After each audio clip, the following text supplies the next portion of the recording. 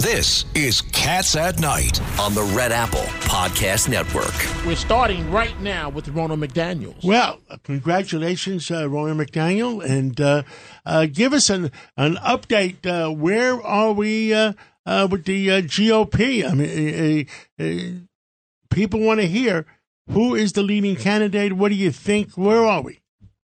Well, one, I'm really jealous that I'm not there with you guys in studio. Thank you all for all you do, John. Thanks for all you do. Listen, first of all, the GOP is going to have a great night tonight because instead of Nancy Pelosi sitting behind Joe Biden, it's going to be Kevin McCarthy because we won the House back and we took the gavel away from Pelosi. And we're just gearing up already for a great Senate map in 2024. A lot of seats that are very winnable: West Virginia, Ohio, Montana, Arizona, a much better map for us in 2024. And then the White House race is already on and up and running. Well, that sounds great. And the one thing where everybody was worried about that red wave, and it didn't happen, except New York delivered to you. New York delivered to the GOP. I guess Kevin McCarthy wouldn't have it without New York. New York and California, go figure. California did really well, too. We picked up a seat there. So New York and California, two blue states, helped us with winning the House. Well, people in New York were mad as heck, and they couldn't take it anymore, and I think that made the difference. But the one thing that the American people don't realize, that the Democrats out-talk you sometimes. Do you know that after Joe Biden promised all his college students $10,000, 26 million applications were filed? Is that possible? I don't know the exact number, but it doesn't surprise me. And we all saw what he did with the unions as well. I mean, Joe Biden is taking taxpayer dollars and using it to help get votes for future elections. It gets him the election, Rona. It gets him the election. People, 26 million college kids came out and voted, and they believed him. The same way what happened in Georgia when the Democrats promised everybody in Georgia, we'll give you $2,600 next week if you vote for us. Well, Georgia, we won 8 out of 9. No, I'm talking about the 2020. In 2020. Yeah. Oh, yeah. Yeah. But in 2022, we won 8 out of 9 by 5 to 9 points. I mean, Stacey Abrams, we beat her by a ton, by 9 points in a race that should have been neck and neck. So Georgia went really red. Florida went really red. Texas went really red. We have a divided country. Where I think we've got to pull the youth vote in. Biden did a good job on the student loan forgiveness, and then independence. Independence didn't break our way in some of these battleground states, and we need them to come to the Republican Party. And that's where the economy is going to be our issue as we head into 2024, because we are going to have a recession, I believe. We do have high inflation, and Joe Biden is going to be, we had the balloon go across our country this weekend, full of hot air. We're going to have a president full of hot air giving the State of the Union tonight. Rona, it's Tony Carbonetti. First of all, congratulations. I mean, it's Tony. A very tough job. I mean, do you wake up the next day going, what did I just do to myself again? Is it? Yes, I did. So as the leader of the party in 2020, it's obviously was a very easy choice having a sitting president. In 2024, with an ex-president in the field, do you feel the same obligation to support the ex-president? The RNC has to stay neutral. I mean, there's no option for the RNC. It's part of our bylaws. So what you're going to see coming out of the RNC in this month will be announcing the first debate. And great. It's already starting. So we get our RFPs back in the next week, and then we'll be meeting and announcing the first 2 debates, maybe more, and that criteria. So will that be this summer? Presidential race. Yep, it'll be this summer. It's off and running. Wow, excellent. So we've got to create a fair playing field. Here's the reality. The voters get to choose the nominee, and it starts in Iowa, and then it goes to New Hampshire, and then it goes to Nevada, and then it goes to South Carolina, and so on and so forth. But the voters need to choose, but the RNC needs to make sure that we give each candidate an opportunity to go out and say this was fair, it was done in a transparent way, and then they can go earn the votes. But I don't know what the field's going to look like yet. President Trump's already in. It sounds like Nikki Haley's about to announce. A gentleman from Rhode Island announced over the weekend a self-funder. So who knows? Have they finished counting the last votes in Iowa yet? I don't know. We didn't have that problem. It was the Democrats that had that problem. Craig Eaton, 10 years GOP chairman. Rona, this is Craig. I was the chairman in Brooklyn for 10 years and the vice chair in the state party under Chairman Cox. So I do feel your pain. But congratulations. Yeah. Congratulations. Thank you. I mean, your county chairs in New York, I was with Chairman Cairo, and you guys are amazing. Joe's great. I mean, New York, you guys are so lucky because you've like old school county chairs that just do such great work. So thank you. Hats off to you for being Brooklyn County chair. I just want to say, we really gave you Lolota, Lawler, Molinaro, and I want to credit John and WABC for those victories as well, because they've been on these shows. They're on all of John's shows here at WABC repeatedly during the election. So John should take a victory lap too for all the work that he did. Take a bow, John. Yes, John, I mean, these are people. These are people, Rona, that we all worked with, that we all... And D'Esposito and Garbarino. I mean, you go through the state. I mean, I was blown away when I went to Nassau, and I spent a day with Chairman Cairo and Bruce Blakehead. I mean, Blakeman. It was unbelievable. And these candidates in New York rallies around their own. I mean, it is a great community there, and you guys are fed up, and you're sick and tired of the liberal policies, and thank goodness, because it helped us win the House. And also, Congressman Pete King was a very big supporter of D'Esposito. Yes. He was with him almost every day and talking on the radio every day about him. So, we did a lot here to help. But, we're coming into 2024. Who do we think? Who do you think's going to come out? What candidates are going to come out? In presidential I mean, I think it's going to – we've got a huge – field. I mean, we have an embarrassment of riches when it comes to great candidates. Obviously, President Trump, I would say, is the front runner with the polling. And then you've got Governor DeSantis. Who knows if Governor Youngkin runs? But there's Tim Scott, Nikki Haley, Mike Pompeo, Mike Pence. There's so many potential candidates out there. We're preparing our rules, which we'll put out after we announce the first debate, for potentially 2 debate stages. We have to be ready for that potential, because there could literally be 12 to 13 to 14, maybe even 16 candidates. Wow. Well, that'd be another candidate. Dominic Carter? Yes, and Madam Chair of the RNC, Rona McDaniel, you're here obviously on Cats at Night with the John Catsimatidis show. The State of the Union is tonight, and what are you expecting? What are you expecting to hear from the Democratic president? Yeah, I was actually just at the Capitol with Speaker McCarthy, and, I think we're going to hear a lot of Joe Biden lying and blaming and not telling the truth to the American people. I mean, there was just a poll that was put out that 71% of the American people feel like they are worse off, that our country's on the wrong track. People are really hurting. They're suffering with this high inflation, with this open border. Our kids are still absolutely suffering deficits from the pandemic shutdowns. I know this as a mother of a senior in high school. And Joe Biden's not going to address any of that. So it'll be blame, lies, and then he'll go hide again. This is his pattern. Doesn't talk to the press, has no accountability. So I'm not really interested in his rhetoric. What we have to look at is his record, and it is abysmal for the American people.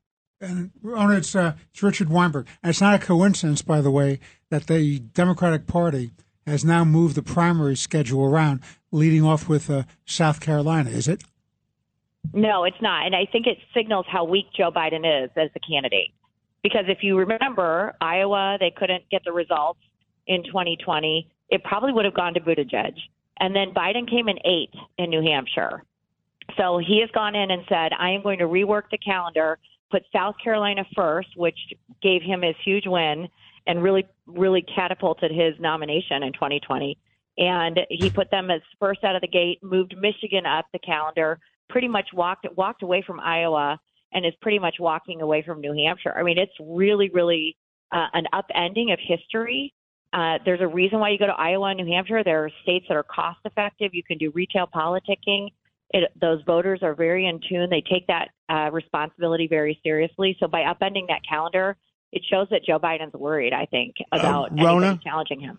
We only have a minute left because we're going to go a hard break. But my opinion, when the New York Times, the Washington Post, and CNN and other those stations decided are talking badly about Biden, somebody in the Democratic Party has decided he's out. He doesn't know that yet because he's saying he's still in. But that's the reality. They find classified documents, and they're found from internally. I don't know. I think his party does not want him to be the nominee, but he's running. I think he's running. He's planning on being the nominee, despite what his party wants. And that's the conundrum the Democrats have. And then we have these great candidates.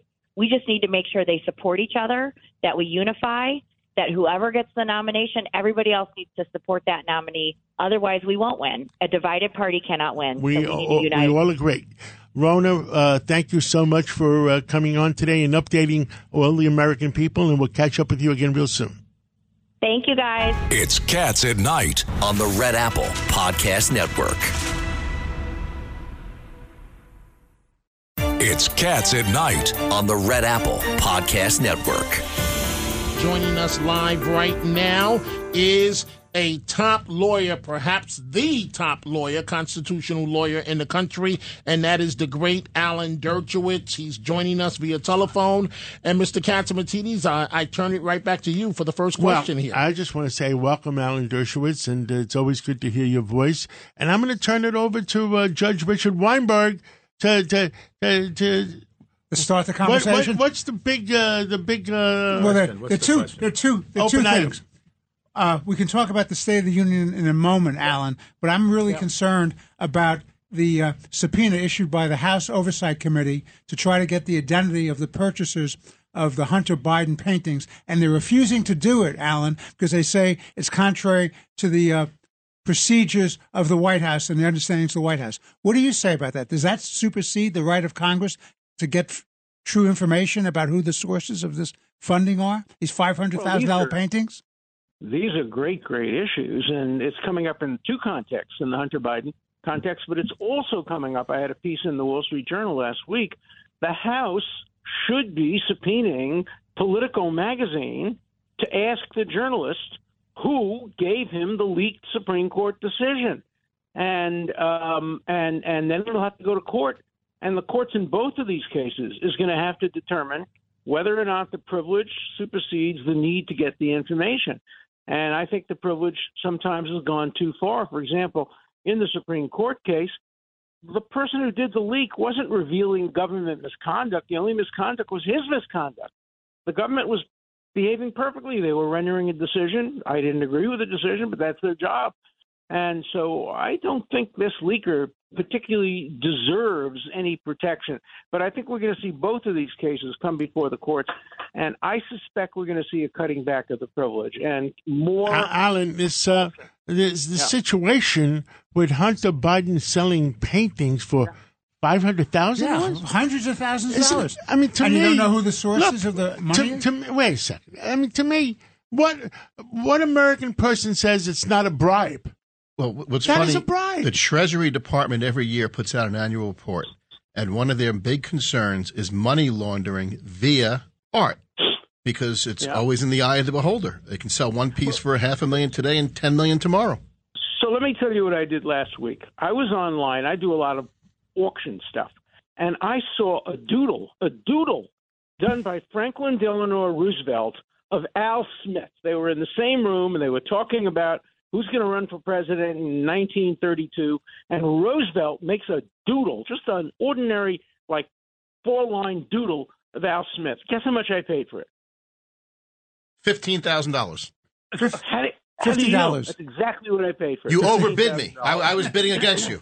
You were bidding against me. Yes. I love Roosevelt. $15,000 is worth it. I wasn't going a penny above 14. It's worth it. What is Hunter? Yeah. Alan, objectively, Hunter Biden, a great artist, $500,000?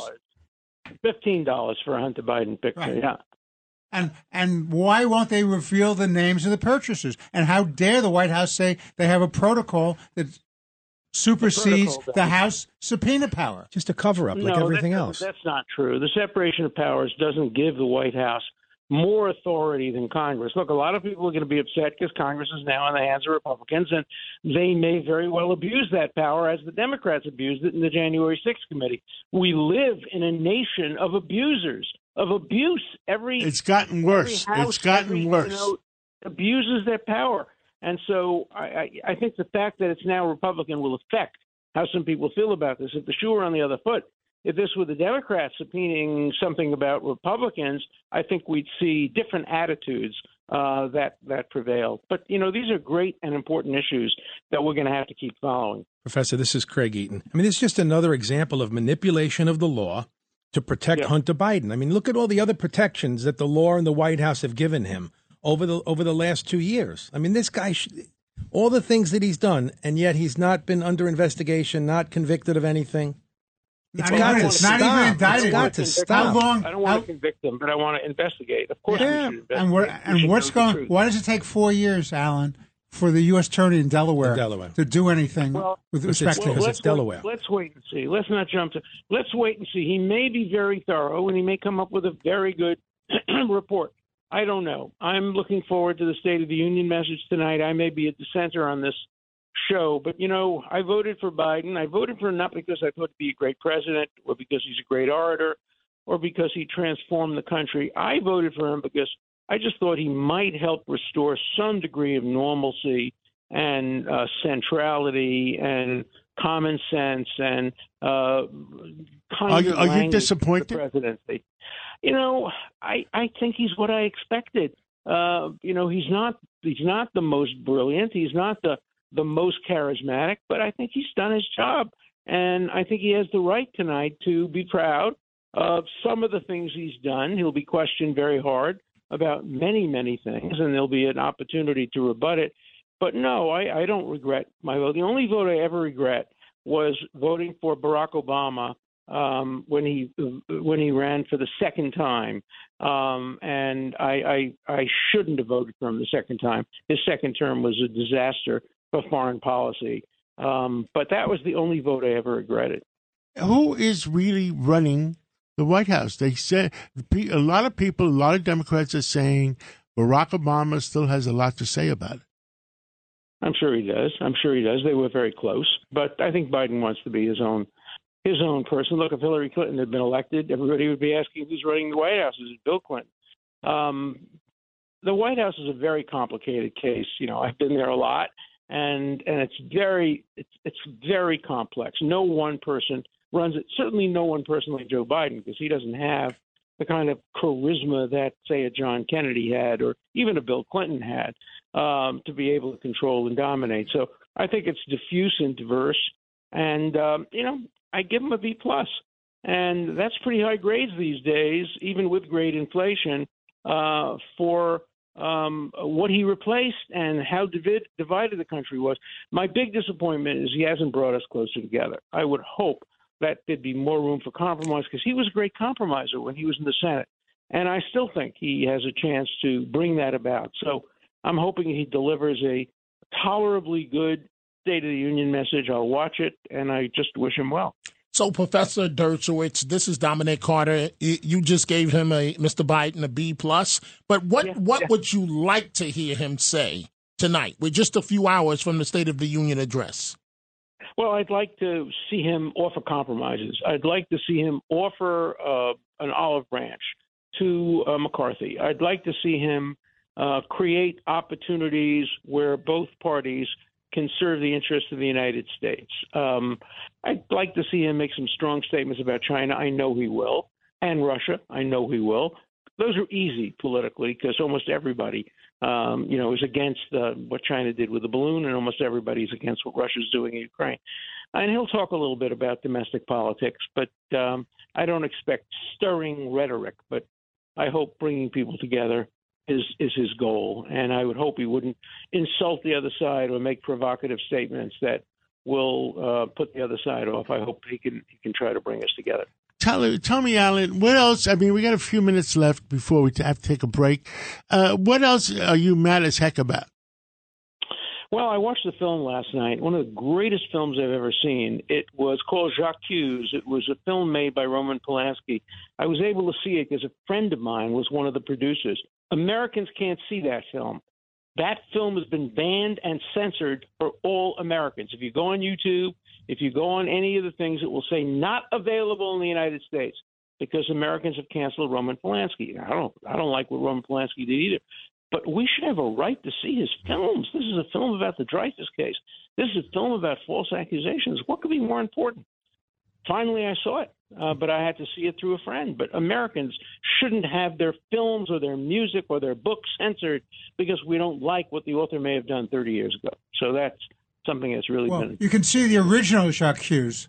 It's from the 1930s, Alan. 1921. Yeah, of course. It was great with what was his name? That great actor. George Arliss or Paul Muni? Which one of those? Paul Muni. Paul Muni, okay. That was the one I loved, yeah. I own an original copy of Jacques Hughes from the original newspaper, one of the few remaining copies. You know, I collect all this stuff, and that's one of my treasures, an original copy of Jacques Hughes, Emile Zola's defense of Captain Dreyfus. Well, thank you so much, Alan Dershowitz. It's always a pleasure. I love being on with you guys. It makes my day. It makes my day, too, because we all want to hear the truth, and we want to be fair and square and want the American people to know the truth. Thank you so much. It's Cats at Night on the Red Apple Podcast Network. Handling legal matters is stressful. So, let the law offices of Frank Bruno Jr. provide you with the insightful counsel you deserve. The law offices of Frank Bruno Jr. has successfully handled thousands of cases for 25 plus years. They focus on elder law and estate planning, but are equipped to navigate you through all stages of family law and divorce to real estate law and probate. The law offices of Frank Bruno. Call 718-418-5000 or visit them at frankbrunolaw.com. That's frankbrunolaw.com. Frank Bruno. He's your numero uno. It's Cats at Night on the Red Apple Podcast Network. Well, we got Melissa DeRosa is on the phone. Is she on the phone now? And Melissa. Great to be with you guys. How you doing? You know what's going on in Albany. Fill in the rest of us. We don't know what's going on. You know. So in Albany, we're in the midst of a budget battle, and Kathy Hochul last week outlined her vision for New York going into the next fiscal year, and it includes a bunch of policy priorities as well as fiscal priorities. I should note that it's the largest budget in history. It goes well above, when I served for Secretary Governor Cuomo, we had a self-imposed 2% spending gap every year. We would not go above 2% the prior year in order to sort of keep a fiscal restraint and be conservative and make sure that we would never fall off the fiscal cliff. This blows that out of the water. So she's got a lot of spending priorities going on, a lot of policy priorities going on, and she's sort of set herself up on a collision course with the legislature on a number of them, and I don't think that it ends well for her. And give us there's a lot of rumors going around for Judge LaSalle that she has asked him to resign and he has refused. What have you heard? To withdraw the nomination. Have you heard that, Melissa? It's Richard Weinberg.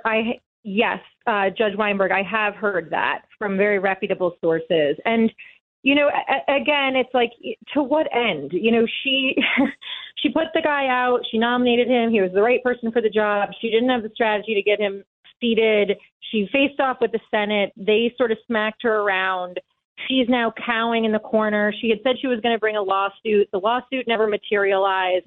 And I think that she's hoping that he'll withdraw the nomination so that she does not acknowledge that the Senate voting him down through committee is reflective of the entire body.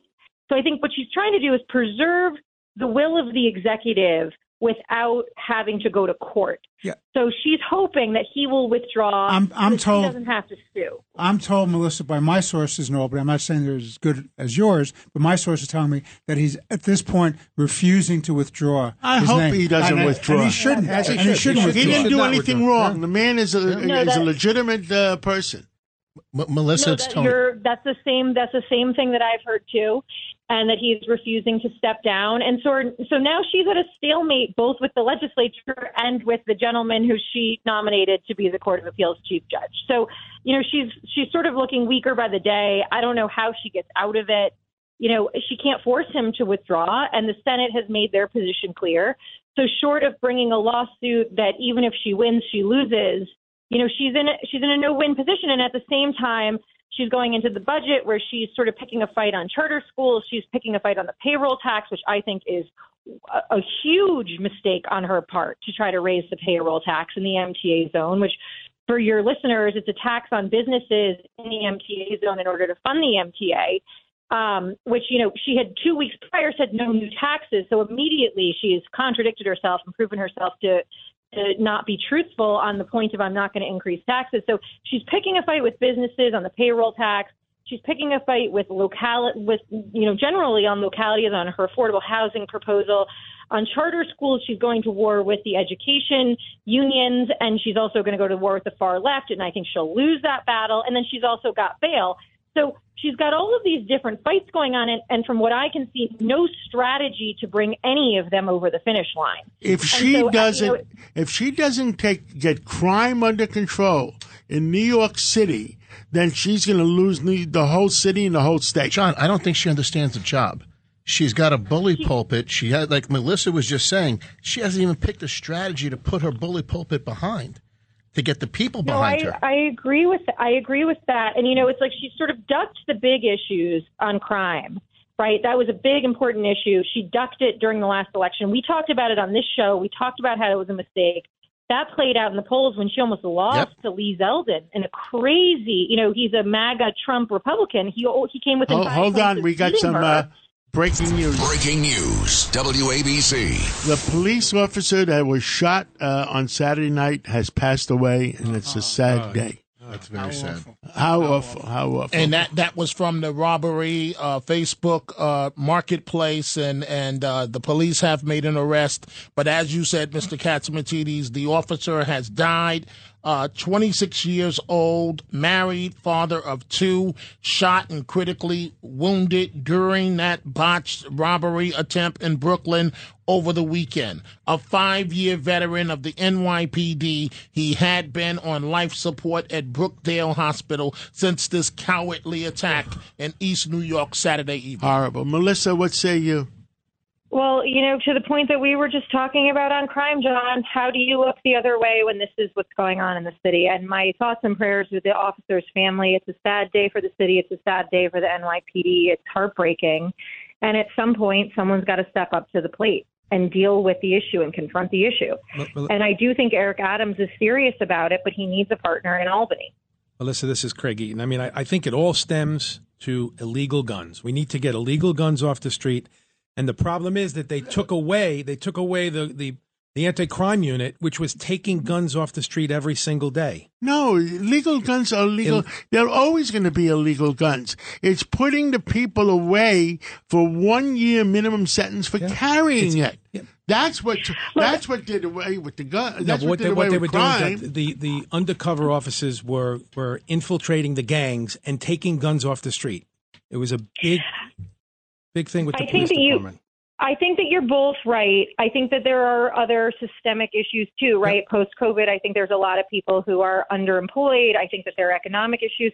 But more than anything, I think that, when I think about crime in the city, I lay a lot of it at the feet of Bill de Blasio, who I think did away with sort of broken window strategy and who started to look the other way on, quality of life crimes like urinating on the street, like smoking pot on the street, like all these various things, turnstile jumping, where when you tell people for 8 years that it doesn't matter if you break the law because there will be no consequence, small crimes become big crimes. And so I think when you put that together with, the underemployment post-COVID, with guns on the street, which John is right, I think that there's always going to be illegal guns on the street, and it's our job to do a better job, frankly, of the iron pipeline and breaking it up coming in from other states. Melissa, we got one minute left. Give us what you got for all New Yorkers, all Americans.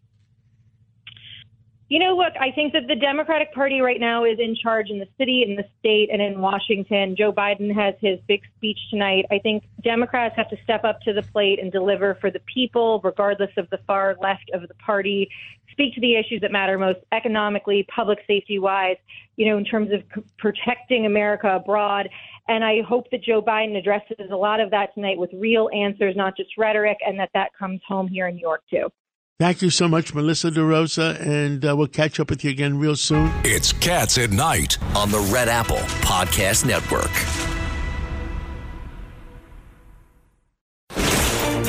This is Cats at Night on the Red Apple Podcast Network. And Dominic, who do we have now? We have Lou Dobbs, who is well known to this audience. And I do want to mention, you're listening to Cats at Night, the John Catsimatidis show. Coming up, you want to stay with us, folks. Coming up in a few minutes, Mr. Catsimatidis' guest will be John Jack Keane, who is a retired 4-star general, vice chief of staff of the United States Army, and a Presidential Medal of Freedom recipient. That's all coming up. But right now, your guest is Lou Dobbs. Lou, are you on? I am. How are you, John? Good. Give us an update. Where do you think we are with this economy? I mean, tonight the president is speaking on the state of the country, the state of the economy. You give us your opinion. Well, my opinion is this: that with high interest rates, we're going to continue to struggle as the Fed fights inflation the only way that it seems to want to, which is unfortunate. There are a lot of other policies available to both the president and Congress, as well as the Federal Reserve. Fiscal policy, as you know, is a mess. The real estate industry is a mess. Construction is, I think it is in real danger of going into even greater decline. I hope not, but that appears to be the situation.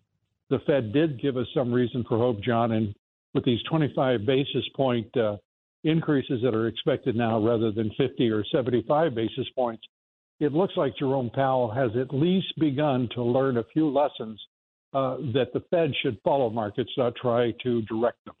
20% of the economy is the real estate industry, and with those Fed hikes, they're destroying the real estate industry.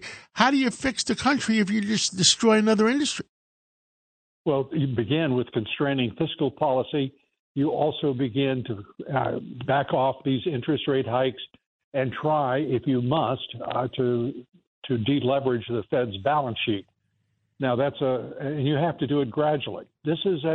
We've never been here before, John. You know that very well. It's a new economy. It's a new type of economy. It really is.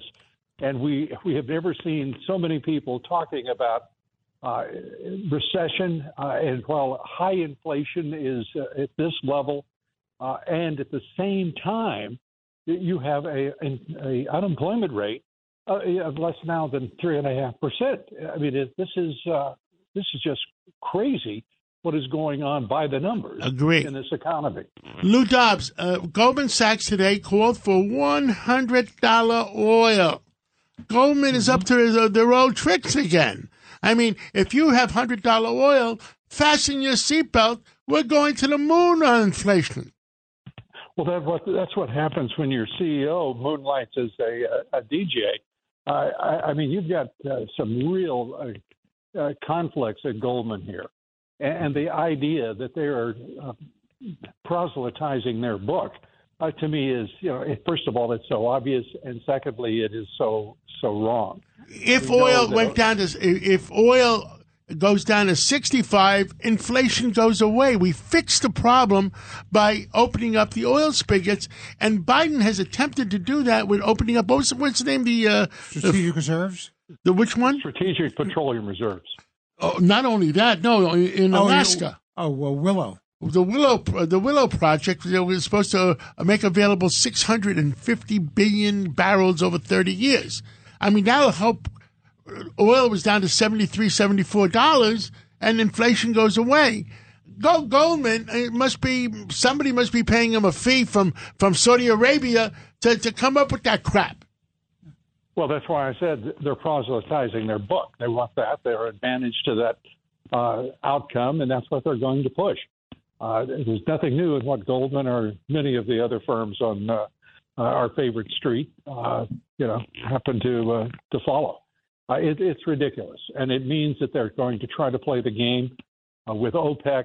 West Texas Intermediate crude shouldn't approach $100 this year at all. It's a game. It's a game. And who pays the price for that game? And who pays the price? Let me tell you what's happened. When President Biden closed down the Keystone Pipeline and took oil from $55 a barrel to $110, $125 a barrel, $2 trillion of monies moved from North America, guess to what? To Russia, Saudi Arabia, and all those OPEC countries. And we're watching the same thing happen across. And Goldman is trying to do that again. The Russians still sell their oil. They don't care. They don't care. Chinese buy it. Yeah. You talk about a game. That's the game. Yep, I agree 100%. Lou Dobbs, we're going to have to take a break, but thank you so much for coming on. And we have to save America, Lou. Amen, brother. Amen. Good to be with you, John. Thanks, Good guys. to be with you. It's Cats at Night on the Red Apple Podcast Network. Cats at Night on the Red Apple Podcast Network. Now we have joining the program a retired 4-star General John Jack Keane, and he is a retired 4-star general, former Vice Chief of Staff of the United States Army and Presidential Medal of Freedom recipient. He was appointed, and he is also a national security analyst. Mr. Catsimatidis. Well, General Keane, the American people want to know what the heck is going on with this balloon, and give the American people the truth, and that's all they want. Yeah, well, certainly, it's a balloon that came from China. It left China on January the 21st. We were able to track that balloon across the Pacific Ocean for 7 days until it reached the Alaskan coast in the vicinity of the Aleutian Islands on January the 28th. In tracking it, we were able to determine that it was not weaponized in any way, but yet it had electronic equipment on it that was likely going to be used to conduct surveillance of the United States. I don't believe we knew exactly where it was going to go, but we did not stop it from entering the United States through the Aleutian Islands, then through Canada, and it came down from the north, penetrated into Idaho, and then in Montana, when it became obvious to everybody that there was a balloon conducting surveillance over nuclear bases in Montana, and that is when the public became aware of it. There was good and bad in this. In my judgment, we should have taken that balloon out after the 7 days that we were tracking it, and we knew full well that it was going to go into the United States. So if you were in charge and you would have just shot it down, or you would have brought it down, or whatever, and I believe that's the right thing to do, we shouldn't allow that to just fly over the United States. And some of the people at NORAD said, "Oh, we never saw it." I mean, who's lying? Why are people? Do they have a tendency to lie? No. The NORAD commander spoke yesterday publicly. He admitted everything I just told you. Okay. That they were tracking it for 7 days. They knew it wasn't weaponized. They knew it was electronic surveillance that it was going to take. He believed that the balloon did not pose, these are his words, a military hostile threat, and therefore he did not shoot it down. He knew it intended to conduct surveillance. They defeated the electronic surveillance, I think, by jamming it. He didn't say how. So it was not able to collect information and pass it back to China. Nonetheless, I think it was certainly a hostile threat because it was going across the United States and it was going to take information. And the fact that we have a balloon sitting on top of nuclear weapon sites, one of the most sensitive classified sites that we have in the United States, in my judgment, is definitely a hostile threat. So I disagree with his decision not to shoot it down. And we eventually did shoot it down after it exited the United States into the Atlantic Ocean, but it had already completed its mission. General, you know the capabilities of our armed forces better than anybody I know. Were we capable of bringing it down without shooting it down and investigating it, what the heck had in it? I don't know for certain. My judgment is no. I think it would have been very challenging to do that.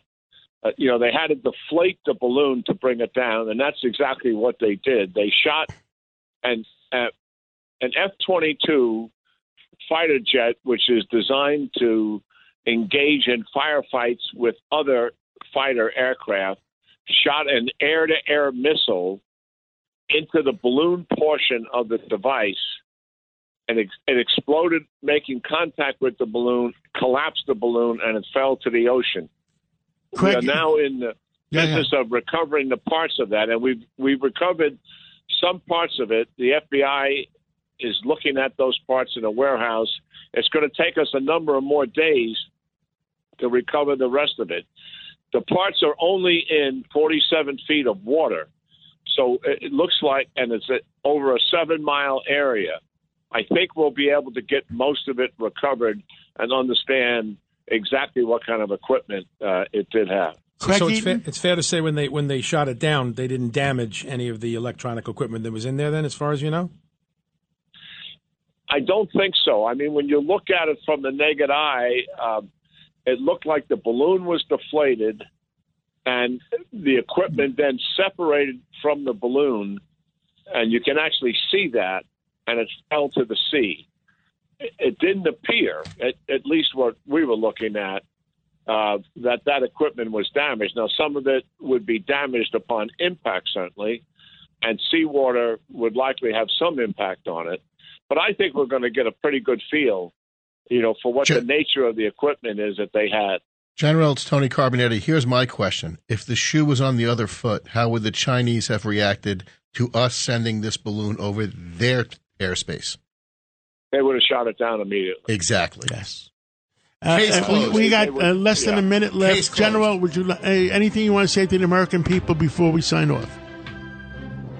Well, we detected the fact there have been a number of balloons now because we went back and looked at the history of China's balloon fleet over the last number of years, and we found a number of them that did penetrate the United States that we did not detect it. Wow. That is a serious problem. Thank you. We've got to fix it. Thank you, General Keane, for your service, and continue to speak out for America. God bless you. It's Cats at Night on the Red Apple Podcast Network.